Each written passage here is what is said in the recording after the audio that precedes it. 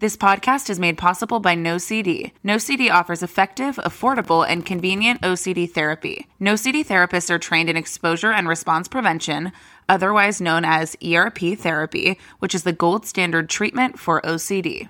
With NoCD, you can do virtual, live, face-to-face video sessions with one of their licensed specialty trained therapists, and they accept most major insurance plans. To find out more about NoCD, visit nocd.com to book a free 15-minute call. We're hot. We're fun. We're crying. But we're trying. We've got looks. We've got books. Also, we're sad. Sad girls who read. Hi, Melissa. We're so excited to have Melissa. you. Hi, Allegra and Erin. Hi. Thanks for having me. Of course. We're fangirling. Aww. We are. We did So Sad today. We covered it on the pod. You're a sad girl. We knew we had to have you on. Yes. And then we got to read Death Valley, which is, I can't sum it up. So let's start from the beginning. But Melissa, are you a sad girl this week?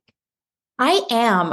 It's been a really challenging year for me. And what's interesting about it is that, in Death Valley, right? Death Valley is this, journey through what I call like the desert of grief. And when you're a writer, your characters like have this arc and then they kind of disappear on the last page, having completed their arc, but the writer still goes on.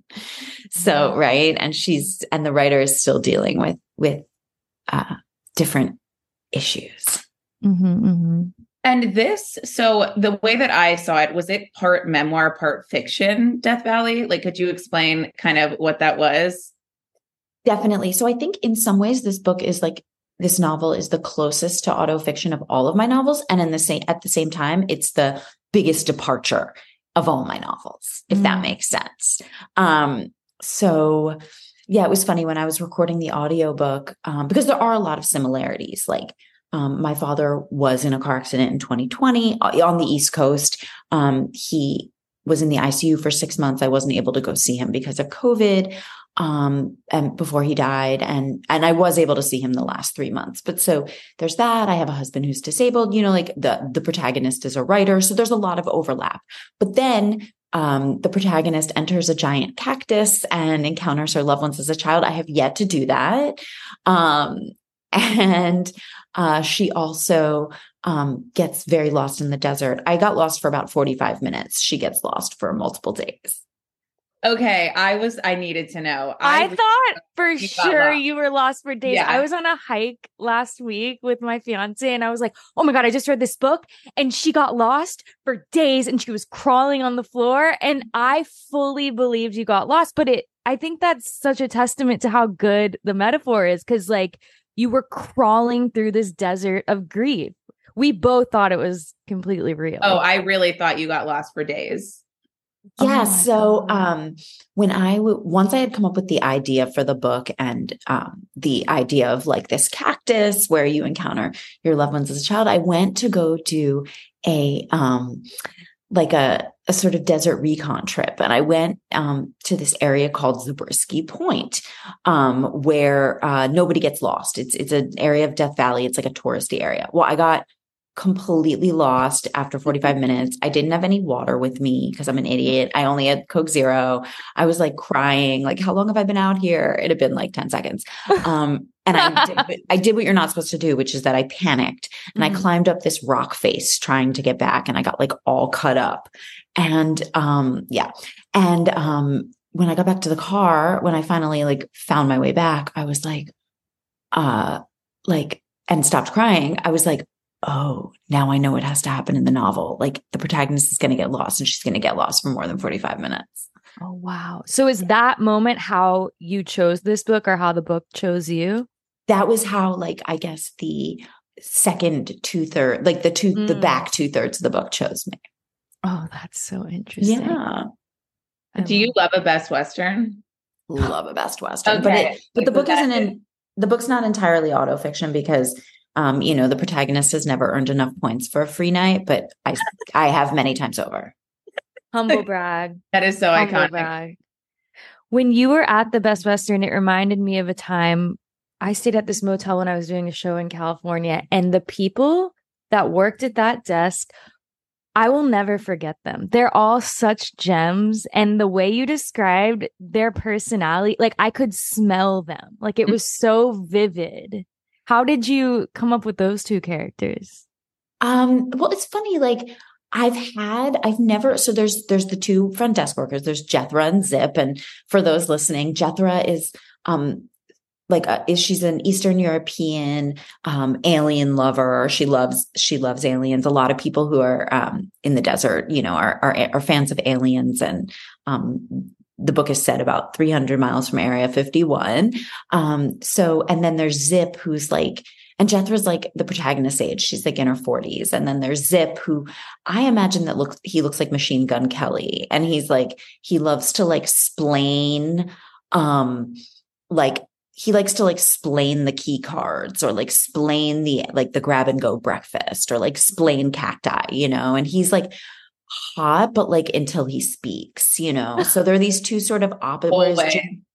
Whereas Jethra's like she has like some insights actually about grief. So they're sort of like antithetical to one another.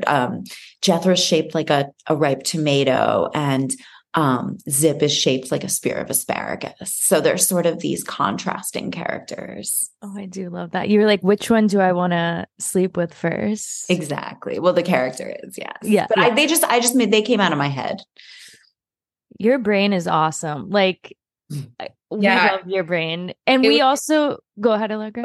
It was giving like milk fed nostalgia a little bit. For some reason, Jethra reminded me of the Jewish woman in Milk Fed.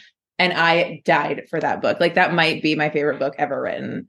So it really it brought me back to that. Yeah, she definitely has some Miriam characteristics. And I've heard from people that a lot of people have said that Jethra is their favorite character in Death Valley. Someone even said they're going to be doing Jethra fanfic, which is really fun. That's amazing. She needs a spinoff. She does. She's the breakout star. Yeah, she really is. If you're auditioning, let me know. You said about the Jewish character. I was going to ask you, Melissa, but this is so off topic. I'm also a Jew, and you were talking about your mom being superstitious. I thought that was just like my Jewish mom that was superstitious. Sorry, the character's mom. But is your mom really superstitious, or where'd you get that from? Sure. So in the book, there's the kinahora, which my mom calls a kinahera with her Philly accent. And right now I'm actually doing this from my mom's house. I came to Philly to do I have a bar mitzvah and a book event here in Philly. So So I'm literally like at the scene of the crime. So my mom is very into the kinahora. I mean, the mother character in the book is not entirely based on my mom, but there was an incident like throughout the time my dad was in the ICU with like these Amazon sweatpants in question. Like my mom became so in order to get my own father and also the protagonist as well, like if the father is able to make it to rehab, to like physical rehab from the ICU, the mother knows that the mother finds out that he's going to need sweatpants. So like there's this whole thing with like they order the protagonist orders the 5 pairs of sweatpants, and then like the father is still like not getting out of the hospital, and the mother thinks it's bad luck to have ordered the sweatpants like too early and that it's giving it a kind of horror, the evil eye, right? It's anticipating too good of an outcome because if you order the sweatpants and he's not ready to be out of the hospital yet, then the sweatpants could keep him in the hospital. It's sort of like not bringing an umbrella, it will rain. Yes, we did that. We did walking in different, like if you walked in one door, you had to leave out that door. You couldn't leave out another door. You couldn't open an umbrella inside. You were done. You were absolutely done forever. So I'm cursed. You know what's about that though, is I think that like breeds magical thinking, that breeds anxiety, and that might even breed like OCD in some people. Like Erin, it kind of makes sense to me if that's like how you were raised, in part, like believing that certain things can make things happen.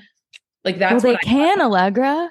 That's what that's what I thought about when I was reading it. I was like, wow, this is like really giving magical thinking. Like that must have been so difficult. Yeah. I mean, it's funny too, because like that line between imagination and like the imagination used to create art versus the imagination used in anxiety and to some degree depression, right? Like negative, like negative imagination, right? Like imagination that like projects doom. Like it's paper thin. It's a very thin membrane, and what can be like a blessing in terms of creativity can also be like a real challenge. That is so interesting you said that, because I find as an actor, like and I'm sure as a writer and Allegra as a therapist, I feel like they're all creative endeavors. And the thing that makes us the best artists is because we're so emotional and so readily available with our emotions, but then it also causes the most pain. How do you navigate that? Like, how do you stay sane when you're writing? Yeah, I mean, I think that for me, writing is really the thing. It's the proper use of my imagination, if that makes sense. Like writing is like sort of the highest form of, and also like when I'm torturing sentences, I'm not torturing myself. It gives the mind like a problem to chew on. Wow. Which the mind can really need. It gives the mind a place if you need to dissociate, like it's a place to go. And so for all those reasons, I think writing for me, like, especially when it's a novel, which is like involves so many moving pieces, is really like can create a sense of purpose and meaning, and structure for that wild imagination and for that intensity of emotion. Whereas like when it's applied to oneself and one's life, like it can really get very haywire. Yes. Yeah. No, it's so true. Like I have OCD and anxiety. I treat OCD and anxiety. And I find that people who are anxious, people who have OCD tend to be the most creative people. And like, I feel my therapist said to me like 8 years ago, like, Allegra, your brain is so creative. And it's like, well, it also fucked me over. So on the one hand, like I'm a writer as well. Like I love that creativity. On the other hand, like my brain will go places and it's like, how did we get there? How did we get there? But that's just like the power of a very creative, imaginative brain. Totally. It's almost like, in a way, it is like getting lost in the desert or, but you continue, like, it's like, do you ever have those experiences where you're like, I'm sober. I've been sober for 18 years. And like a lot of my sober friends talk about like how you like before we got sober, like you'd end up like sort of in a blackout and you're like, how did I get here again? And I feel like with thinking, it's the same way. Like you end up in like a thinking blackout and you're like, how the fuck did I get here again? Yep. And it feels, before you have the tools to help yourself, it feels like you're not doing anything. It's just happening to you because you're so used to it. At least for me, like I was so used to the same patterns of thinking. And what, Allegra, is it CBT where you stop those patterns? Yeah. And even mindfulness. I love mindfulness for that because it creates awareness. Like so often we're ruminating without recognizing that we're ruminating, and having that ability to stop and say, wait, this is something that I'm doing. This is not helpful. I'm going to come back to the now, which is like coming back to your writing. Like you are turning your attention to something that actually is helpful instead of like the made up, fucked up possibilities in the mind. Totally. And sometimes you have to keep coming back to the now, like every minute, Yeah. Every 5 seconds. Every second. Yes. I was sick. It was like, boom, boom. Yes.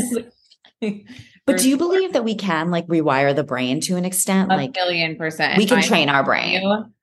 If you would have known me maybe I guess it was like 9 years ago, I was night and day. I always say this to people, especially like my clients who are suffering.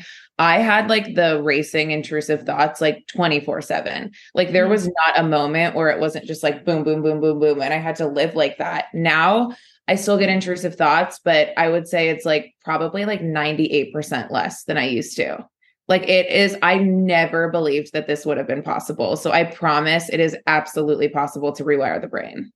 It takes a lot of diligence. You have to do like boot camp. That's what it is. It's building muscles, but you're building like mind muscles instead of actual muscles. Yeah. What's it called? Your neuroplasticity, where you can like the brain changes. Yeah. I'm a scientist too, guys. I'm a doctor. You're a doctor, a scientist. Yeah. I read one word online and I'm a freaking scientist. Reddit doctor. Yes. I have so many questions about your writing. Also, I took your writing Same. workshop and it was fucking amazing. I took it in December. I think it was in December. Um, Died for it. But one of the reasons that I've always been so drawn to you is because of your honesty. Like you just write, even when you're writing about characters, like you write about the beauty that you find in them. And it's like, there are traits that I think the world would say are conventionally like not attractive, which is really fucked up, but you write about them as if like they are the most attractive people. And you talk about things like vomit fetishes and just like you open up your entire soul to the reader. Like, how did that happen? How did you come to that writing voice? Like, were you nervous? Was it something that just you always had with you? It's a good question. I don't know how I came to be I'll say this, like a lot of times people talk about like likable protagonist and the unlikable protagonist, right? And with my characters, like I definitely get asked a lot like about like, or like kind of people are like, oh, well, you do these unlikable protagonists. And I'm always like, to me, they're extremely likable. I love them. Yes. Right. I love them. Yes. So I think it's like an organic thing. Like it's just like it's not about trying to be like salacious or weird or it's kind of like this is the way that I know human experience to be, like we both from inside myself and also from others, like we do contain multitudes. That reminds me of page 38, if anyone's following along. You say the book you read and this woman was unraveling, and you said all I could think was, who unravels this neatly, like without zero messes or catharsis? And that is so true. So many, and I hate when actors do this too. Like they're crying and like it's so pretty. Like, no, we want to see the mess. We want to see you be ugly because that is human. And that's why Allegra and I read your books and it feels like you're just talking to us. We're like, there's so much humanity in it that I don't know. You have such a gift at being honest and real. Thank you. Yeah, I guess I don't know any other way to be on the page. In life, it's weird too, because as a writer, like I have a lot of comfort, like being very honest or very raw in writing. But in my body, like as a human walking around the planet, it's so much more terrifying, like being embodied and doing it, I get that. Yeah. It really is. Do you ever struggle with like writing about people in your life, or I guess what other people are going to think about what you write? Yeah. I mean, I think that like when I am drafting, I don't, but during the editing process is when I start to like, well, first of all, you have to like, that's when I start to focus on lucidity and how, like how something is going to be perceived and, just the way that like, it's a really like the editing is when I focus really on like the communication, so that is definitely, there's like a distinction, I think. And then like when it's being published, like as a novel, I think it's like less challenging because you're like, it's a work of fiction, so like this novel, The Pisces Milk Fed, were like a lot easier, I think, during the publishing process to just be like, peh, but with So Sad Today, like, people will still read that book. Like my 80-year-old Aunt Judy will be like, I read So Sad Today. And I'm just like, oh my God. And I feel like someone has read my diary and like I've been violated, except I put it out in the world. Yes. So no. Judy didn't drop dead though. She's still alive. Judy said, this is okay. Judy said, I like it. Aunt Judy's like my biggest supporter. She's coming to a reading in Philly next Wednesday that I'm doing at the public library. That's so cool. We were going to come to the New York one. I know. I love the Center for Fiction. Yeah. Center for Fiction's really cool. We wanted to give you hugs. Where do you guys live? Where in New York? I'm in Washington Heights, in Allegra. I'm in Brooklyn Heights. Cool. We're both in the Heights. Yeah. I lived in New York for 10 years. I was in Manhattan for 5 and then Boerum Hill for 5. Cool. Where in Manhattan? I live for Boerum Hill, Cobble Hill, cutest neighborhoods. Yeah, they're good. Can I ask New York or LA? Like, what would you say if you had to pick? It's funny because I've been in LA for 10 years. I didn't want to move there. And it actually has like overall been great. But I think that LA can be like a pretty isolating place. Like, in terms of just everything is so spread out. So it was actually like a really good place to be during the pandemic in the sense that like we had more space, more room. But then like afterwards, I feel like I never really came out of like it's still been pretty, like isolated. And so we're actually considering maybe moving back to the East Coast after 10 years. I know, wow. But I don't know where. Like, I'm not sure where we would move because my husband's disabled. So, I would love to move back to New York City, but he needs more space, like, because he's home a lot, You don't want to be like homebound in an apartment. Yeah. Yeah. No. Speaking of your husband and the protagonist's husband, I loved how you talked, again, so honestly and so unfiltered about being with someone who's chronically ill. Like, so many people would be scared to say the truth. But when someone finally writes the truth and you read it for the first time, like in So Sad Today and in Death Valley, you said certain things. I texted Allegra, she texted me, and we're like, oh my God, like I'm not crazy. Someone else has this exact thought. We're all thinking it, but you said it. Thank God you said it. That is exactly what it is. You say what we're all thinking. That's a superpower. That is. That's awesome. But what I think is amazing, like what you said, I'm still stuck on what you said about like, this just is me. It's not you doing this because like you think that people will like this. Like it just truly is you loving other humans. And I think that is so rare. Like, I think for you to write about like having a disabled husband and to write about fat, and I use fat as a descriptor, not as anything bad, like fat folks who are loved, like the world needs that so much. And I just love that is like your honest truth. Thank you. Yeah. I don't know. Like I think I've always, one of my like best qualities is that like, I'm a very judgmental person of myself, like extremely, like very, very like to a fault, but of others, I'm not. And, I guess that comes through. It does.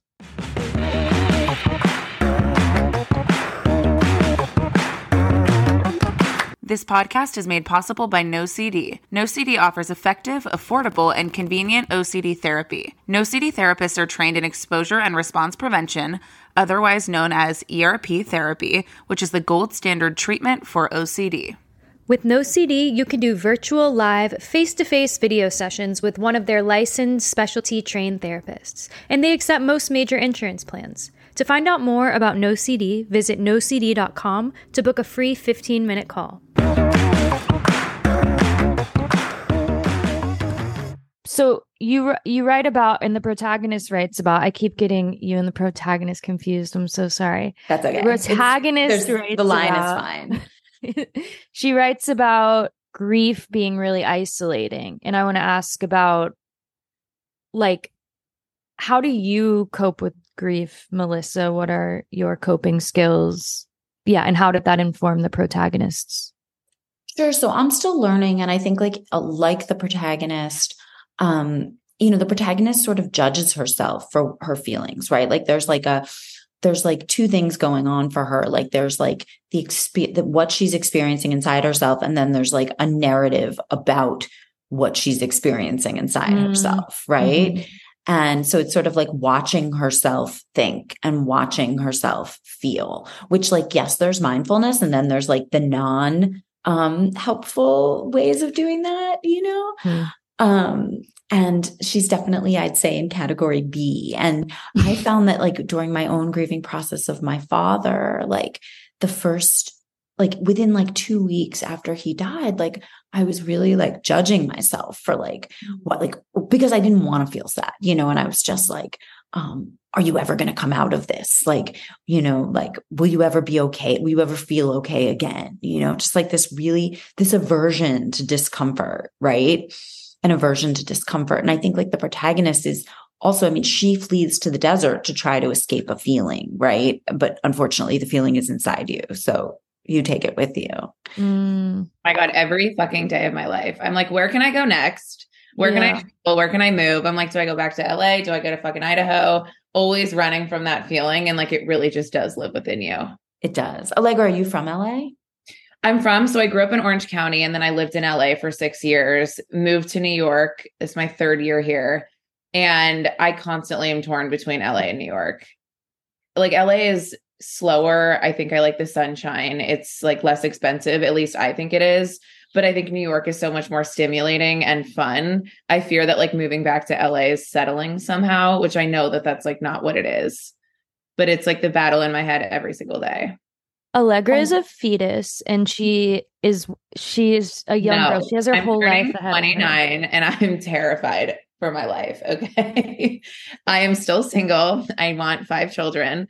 And dating in New York is fucking terrible. I don't know what you thought about like LA versus New York if you dated. I am like, the Lord needs to just plop someone down because I'm done. I'm done. It's so bad. The Lord needs to plop someone. No, down. I'm like to my therapist, I'm like, please. She's like, Allegra, I just don't know. Like, I don't know. Someone, anyone. Melissa, she's young. Come on. She Okay, has time. but if you want to have like 4 kids, I'm not saying I'm like old, but like that biological. Well, then you're going to have to pop them out real quickly. And you know what? I believe in you. You can do that. You're going to go pop, pop, pop. I'm still hooked on Dom Gabriel. He's my TikTok crush. So let's pray. Let's pray. Did you like dating in New York, Melissa? Well, I had sort of a weird experience because I moved to New York when I was 24 and I met my husband like within like 2 months within like a month, but we were together for 5 years monogamously. And then we had an open marriage for 5 years. And that period I was definitely dating in New York. It was interesting. Like, I think also the types of people who were like drawn to me, were not like, I mean, I wasn't going to be like in a commitment. And if they're drawn to someone who's married, like they're not looking for a commitment, so it was like, I had sort of a strange experience of it. That's interesting to think about. Yeah. Can I ask about your open marriage? You were together 5 years, and what made you decide to try the open marriage? I guess just like, because life is really long, and then we've been monogamous again for, I guess, like 8 years or 9 years. So, and how'd you go back? We just like, it was time, like, I think I sort of felt for someone who is like the inspiration for Theo and the Pisces. And I felt like if I ended up keeping it open, like that I was going to like sort of fuck my way out of the marriage, like it was just, so. That's so beautiful. And like we were talking about open relationships last night. How did you meet your husband? I used to have this party in New York called Drinkers with Writing Problems. Like when I first moved there. I'm like writing, I'm like, should I do one of those? Yeah. And he came, I met him through like, his friend was friends with one of my friends. And so he just came to that at the library bar, which still exists on, I think it's Avenue A. It's either A. I know exactly. It's so cute. I know exactly what you're talking about. I used to live right there in the East Village. Yeah. So the library, that was where we met. That's romantic. Okay. That is romantic. We love. I know Aaron like really loves this. Aaron, ask about the love as an action feeling. Because I have severe relationship OCD with my romantic relationships, with everything. I'm just questioning my relationships 24/7, no matter what. And you talk about love being an action, not just a feeling. Can you talk more on that? Because that sentence kind of warmed my heart.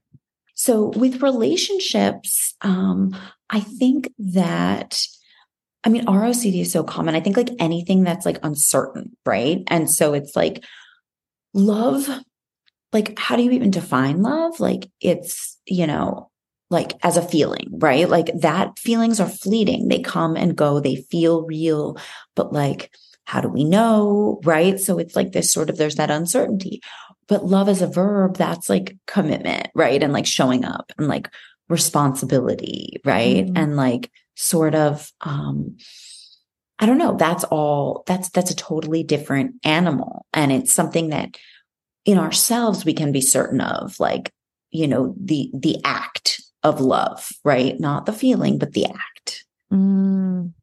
That's so wise and mature, especially I feel like the older I get, the more I realize that is so true, especially in a long-term relationship with a healthy partner.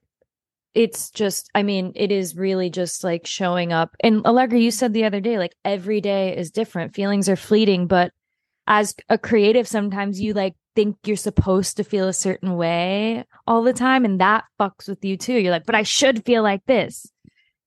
Anyway. And society. I mean, look at like every rom-com, look at every like Disney movie. It's like the happily ever after fairy tale. We feel this feeling all the time. Nobody feels that feeling, even with your friends. Like if I'm around my friends long enough, like you're fucking annoying me. Yeah. You know, it goes for everyone. Erin's like, I've been there. I'm going wedding dress shopping this weekend with my mom, which took a long time to get to the point where I would actually go wedding dress shopping because I've had an eating disorder. I'm just like lots of things. But anyways, that was like in itself to just show up and go and not, I'm like, well, it has to be perfect. I have to feel so excited. I have to feel like I look good. And my therapist was like, it's going to be what it's going to be. Like, stop putting pressure on it to be this certain way. And I feel like that's so much of my mental illness is what it should be, you know? It's like emotional perfectionism. Yes. Right? Like I'm supposed to feel this way. Yes. I should feel this way. And also like comparing our insides to other people's outsides, you know? So like my curse mm-hmm. with every couple I see, it's so bad. Yeah. Yeah. Yeah. It's like comparing our insides to other people's outsides, I think is like definitely, that's a thing. I love the way you said that. Oh, why? Because I'll be like, well, this one girl went wedding dress shopping and she did this, this, and this, and it was the best day of her life. My therapist is like, how do you know? And I'm like, because she said on TikTok and it was perfect. I'm like, you're an idiot, Erin. Like, come on. Yeah. No one knows what's going on behind social media and behind people we see on the street, you know, like we don't know. Yeah. It's very true. Totally. There was something else you wrote about on I think it was page 26. You said, but for myself, I do feel shame. Like there's something wrong with me because he isn't well. Is that something that you feel with your husband? No, I don't feel that way. No, I don't personally feel that way. I think the character felt that way. Okay. Because I related to that so much. As I don't know, I always think that like I made a note of something like feeling like cursed or bad, like I look at the world through this lens of like, of course, these things are happening. Like they wouldn't be happening if I were like a better person kind of thing. So like, I just really related to that specific line so much. Well, I think like for myself, what I tend to moralize, right, which I think is like, that's what that is. It's sort of like a false morality. Like, what I tend to moralize is feelings, right? So like, I'm like, feeling bad is bad. Feeling good is good, you know? And, I can and I'm like, no one else feels this way, right? Like that's where I tend to do it. Not so much with like the happenings in my life, but more like with what's going on the inside. Yeah. I had a question about in the cactus, the husband and the father at different ages, like, what exactly was going on / how do I experience that? Like it felt like it was so healing. How do we recreate this? Where did you get the idea for that? The idea just like came to me. I was driving. My sister lives in Vegas. I live in LA. And when my dad was at first in the ICU on the East Coast, we weren't able to go see him. And so, because it was COVID and nobody was allowed into the hospital for like months. And so, I was like driving back and forth between like my sisters in Vegas, like just to be with her, you know, and during the time, and I was driving through Baker, California, which is the home of the world's largest thermometer. And maybe it was the world's largest thermometer that gave me an idea of like a giant magical cactus. I'm not really sure, but it just like came to me. I love it. I know exactly what you're talking about too. On the way amazing. Yeah. Okay. I have no idea what you're talking about. So I'm imagining a giant thermometer and it's just making me giggle. Yeah, it's the world's largest thermometer. But yeah, so I just imagined this because I was like, how do we get more time with people, right? Like imagining trying to like get more or to see people through different lenses, right? And so I don't know, like it just this idea of this like big magic cactus where you could like go inside and like get more time with your loved ones or like see them or like have time with them at different stages of their lives. Like that to me was that would be amazing. I know. And I feel like if you have a strained relationship with anyone, like if you could see them as a child and see where those wounds came from, it could be so illuminating and could give you so much empathy. That's what it did for me. I was imagining people that I really don't like as young people who were just wounded, and it helped me soften a little bit to imagine that. Right. Like to see everybody as a child, to see all our fellow humans as children, right? Like that would be, I think I think that's like, I would say a truly spiritual, defining spirituality is the same thing as defining love. Like, is spirituality a feeling or is it an action? Like,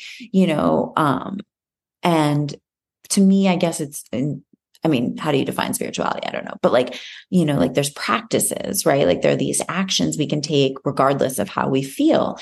And I think like to practice, seeing others like as children is definitely like, I would say that's probably a spiritual act because it's, it's a universality of emotion.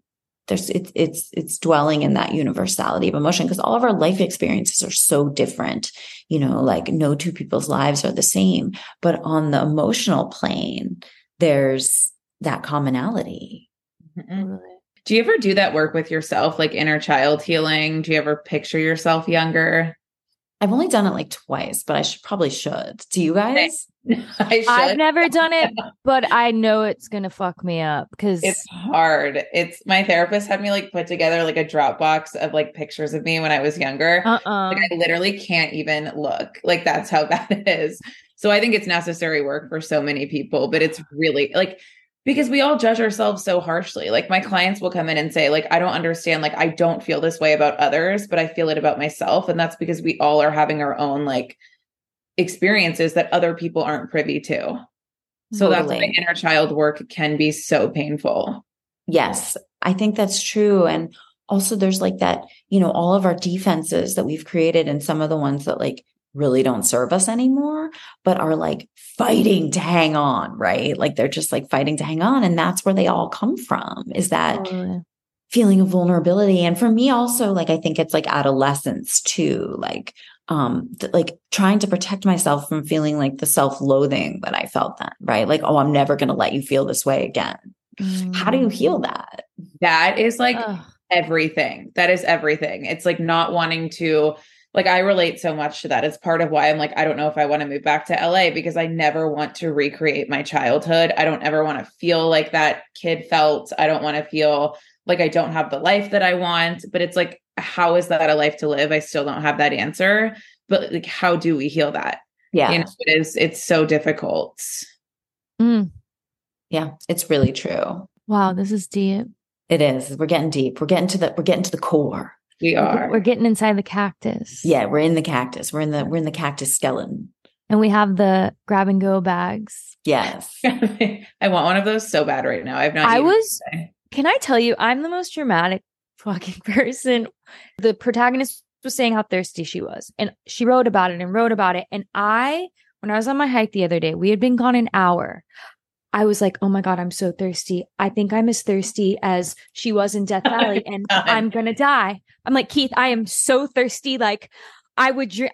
It was wild how I made myself believe I was going to die, but I didn't die. You didn't die. I was fine. Yeah.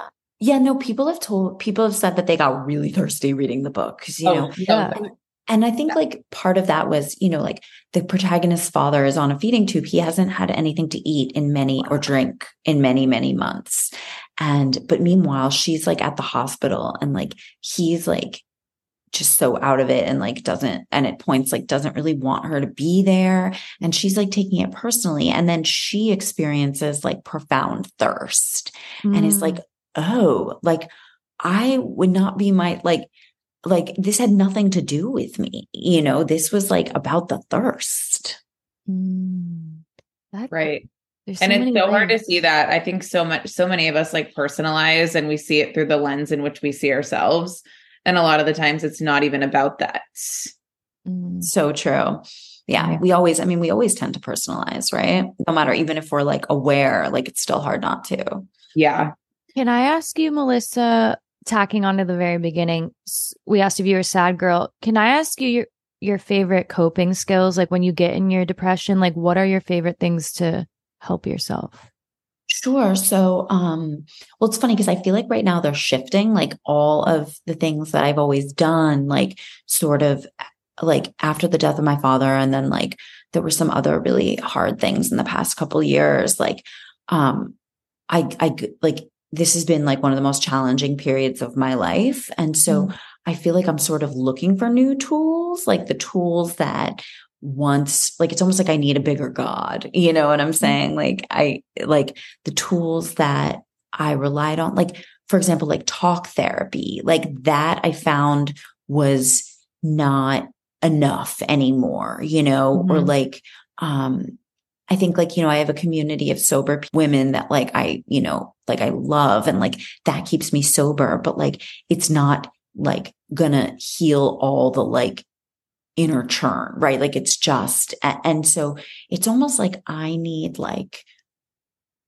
for myself, like tools that are all day, every day at times, because my mind has gone into like such overdrive, you know? So I'm actually in this period of my life right now where I'm like looking for new tools, or actually, I think it's more like practicing some of the tools that I know, but like more intensely, right? Like I've had a meditation practice for like 18 years and like that has served me like a great deal. But like to meditate once in the morning and once at night, like what about like the 17? Yeah, what about all day long, honey? Yeah. And so, but like, how do you do that without turning it into a compulsion? Like, how do I, you know, turn to like a higher power, but without like every 5 seconds being like, God, God, God, God, God, you know? So it's sort of this. So I'm really like, I feel like a baby in a lot of ways right now. What about you guys? Tell me some of your favorite tools. I'm like, do I have any? I know. I would say mindfulness, because like mindfulness is a part of meditation, but it's something you can do throughout like the entire day, even when you're driving, when I'm sitting with clients. Like if I have an intrusive thought, it's just like noticing it and coming back to the now. Therapy.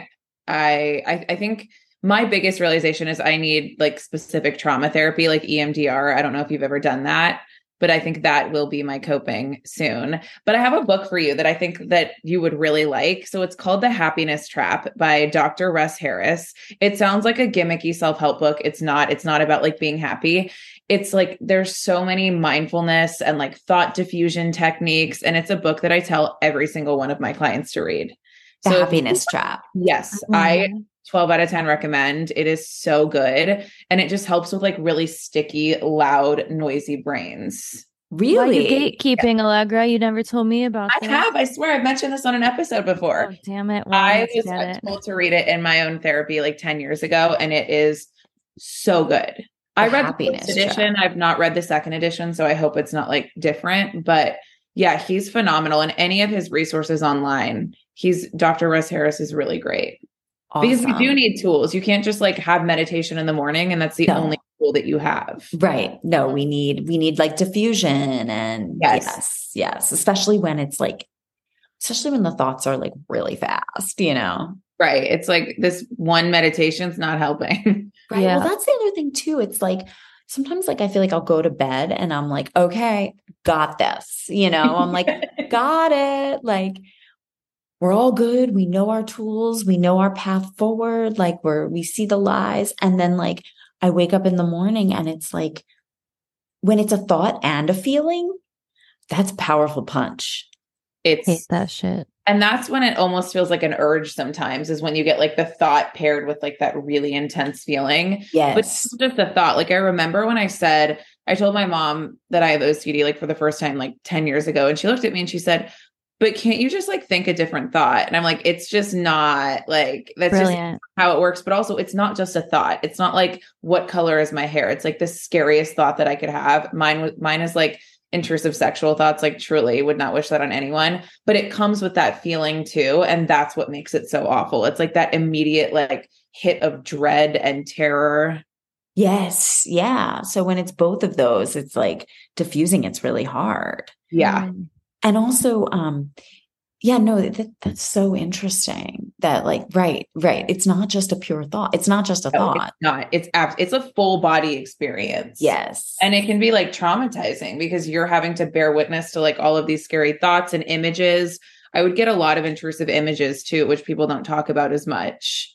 And it like that feeling, it feels real. The feeling almost feels like evidence, even though it's so true.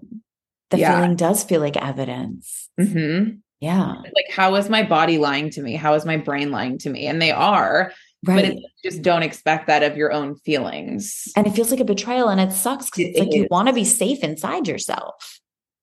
That's why I think it can be so traumatic. It's like there is no escape. Like I remember I walked into work one day and I was like, I looked high as a kite. My eyes were so red because I was crying from the OCD. And my boss said, like, I really need you to just keep your problems at home. And I was like, but like, I don't think you get, like, I can't just like leave this at home. Yeah. Like, it doesn't work like that. There's no escape from it. When did you become a therapist? Oh, goodness. I started grad school at 23 and then started seeing clients. I think it's been over 5 years.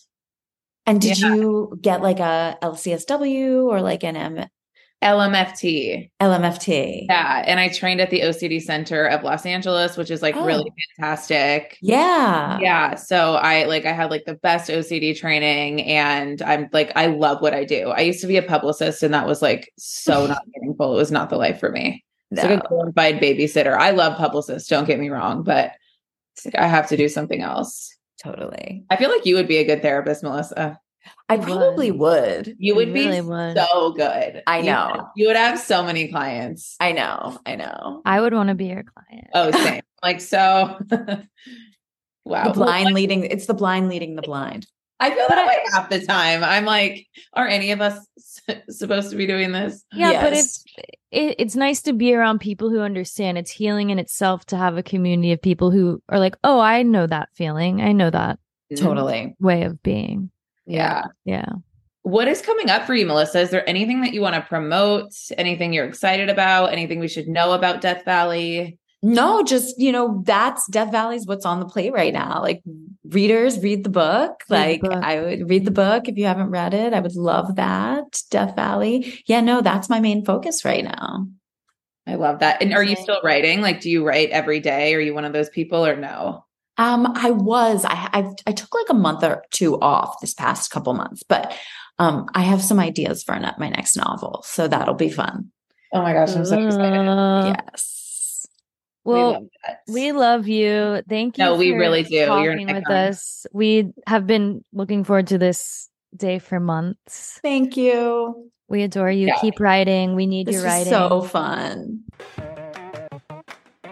Bye, sad girls. Thank you so much for listening. Be sure to rate us 5 stars on Apple Podcasts and Spotify, and subscribe and follow our show. It's the way that we can get the word out about our Sad Girl podcast and more sad girls can find their community. And if you'd like to follow us on other platforms, we're on Instagram at Sad Girls Who Read and TikTok at Sad Girls Good Books. We love you, sad girls.